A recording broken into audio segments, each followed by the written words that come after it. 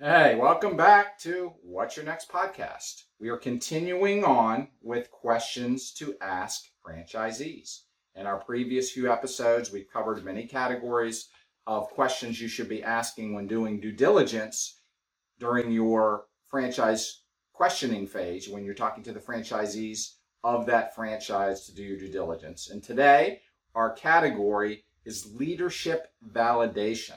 Welcome to What's Your Next. This is the go-to podcast for aspiring business owners who want to get to the next level, escape the rat race, and give their middle finger to the corporate 9-to-5. If you want financial freedom, work-life balance, and the business of your dreams, you're in the right place. Dave and Stacy Riska, husband-wife franchising duo, openly share their successes, failures, and lessons learned in franchising, business ownership, and working with your spouse. So we got 3 questions today. I'm going to ask Stacy the question. She's going to give me her answer and why she feels this is such an important question to ask.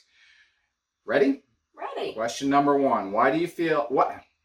Question number 1. What do you feel about the leadership of the franchise? Okay, so if you're asking me as a prospective franchisee, I would say, well, my franchise has been through its own roller coaster ride through the years. And the leadership team grew very quickly because the franchise was growing very quickly in its early years. And that has its own pros and cons, right? Because people were coming, people were going, and nobody really understood the model because so many changes were happening. So there's pros and cons to an emerging brand, which is what we ended up buying into. So on the other side of this, why is this an important question? A lot of times when you're calling prospective franchisees, you're going to be thinking to only ask questions about them, right? And their business. And you're just going to want to dive into the numbers. How much money did you make and did you make a profit? That's usually what people want to ask. That's why you want to work with someone like us to get clarity on the questions you should be asking. And most people never really think about asking questions about the leadership of the franchise itself. Look, guys, if you're going to be signing a 10-year agreement with a franchise, don't you want to know who's steering the bus? Don't you want to know what direction they're taking that organization? Don't you want to know how they might have overcome challenges in the past? I think if we had gotten better understanding of this in our franchise, we, maybe not have made a different decision, but it's so much better knowing that going in with eyes open. It's a good point. Absolutely. All right. We got 3 questions today, so I'm going to keep going. All right. Actually, I want to make a comment.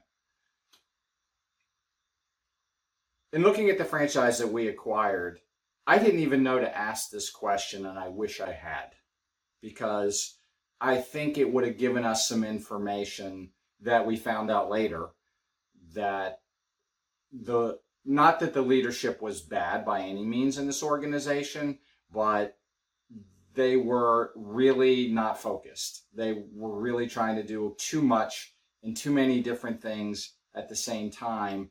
And it came back many times to the support that we got. And I think it would have opened up some additional information. All this would have done, I don't think it would have changed our decision necessarily, but it would have helped the expectation thing we talked about in the last episode. We would have went in kind of knowing, hey, I'm going to have to do some work here, because without the right leadership team, or the leadership team being kind of all over the place, we're going to need to spend more time really making this business work than if they had truly focused and had a really refined system that wasn't so disorganized. I guess that's the best way I can state what kind of happened to us. So question number 2. Okay, we're going to go on. Is your franchise staff competent? That's a pretty tough question, right? So in our franchise, yes, they were competent. I think what would be helpful for a prospective franchisee to be looking at, and or as they're talking to these franchisees and looking at the leadership, is understanding how many people are in each department. If you're looking at the leadership and there's a lot of people in franchise development or sales because they're trying to bring a lot of people in, but you don't see a lot of people in support and operations, that should be a red flag, right?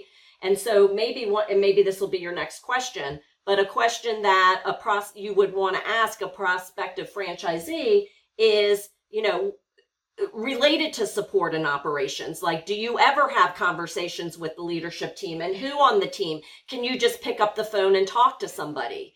Because in our franchise, we didn't even really have a dedicated operations person. We had a dedicated salesperson, right? Who's come on, take a bigger territory, don't buy 3 unit, buy a 10 unit, right? They were, salespeople, right?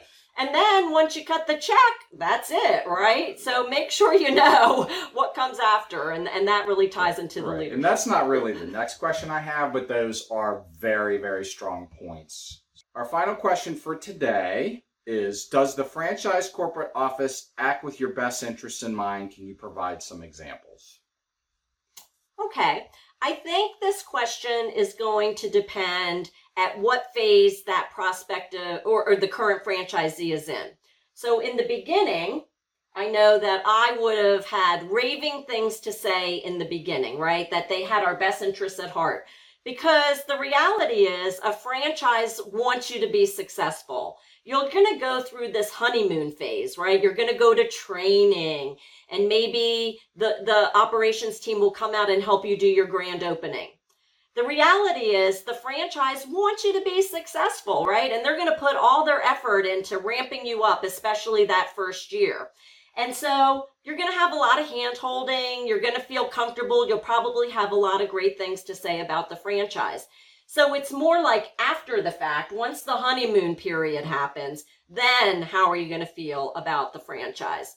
And I think because we were seeing a lot of people leave in the leadership team, and because we saw them going down a completely new business model that they had no experience in, we felt like we weren't getting any love and attention and focus, and therefore we were kind of felt like we were doing it on our own.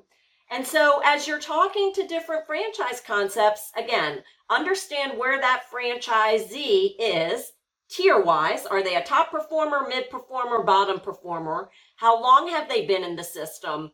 And reading between the lines in their answers as to why and how they're feeling the way they are about that leadership team. Right, and I think this is really critical and goes back to a previous set of questions that we had in another episode of these, so go back and watch the previous ones. Also, you can download a copy of these questions, and the link below will provide it for you.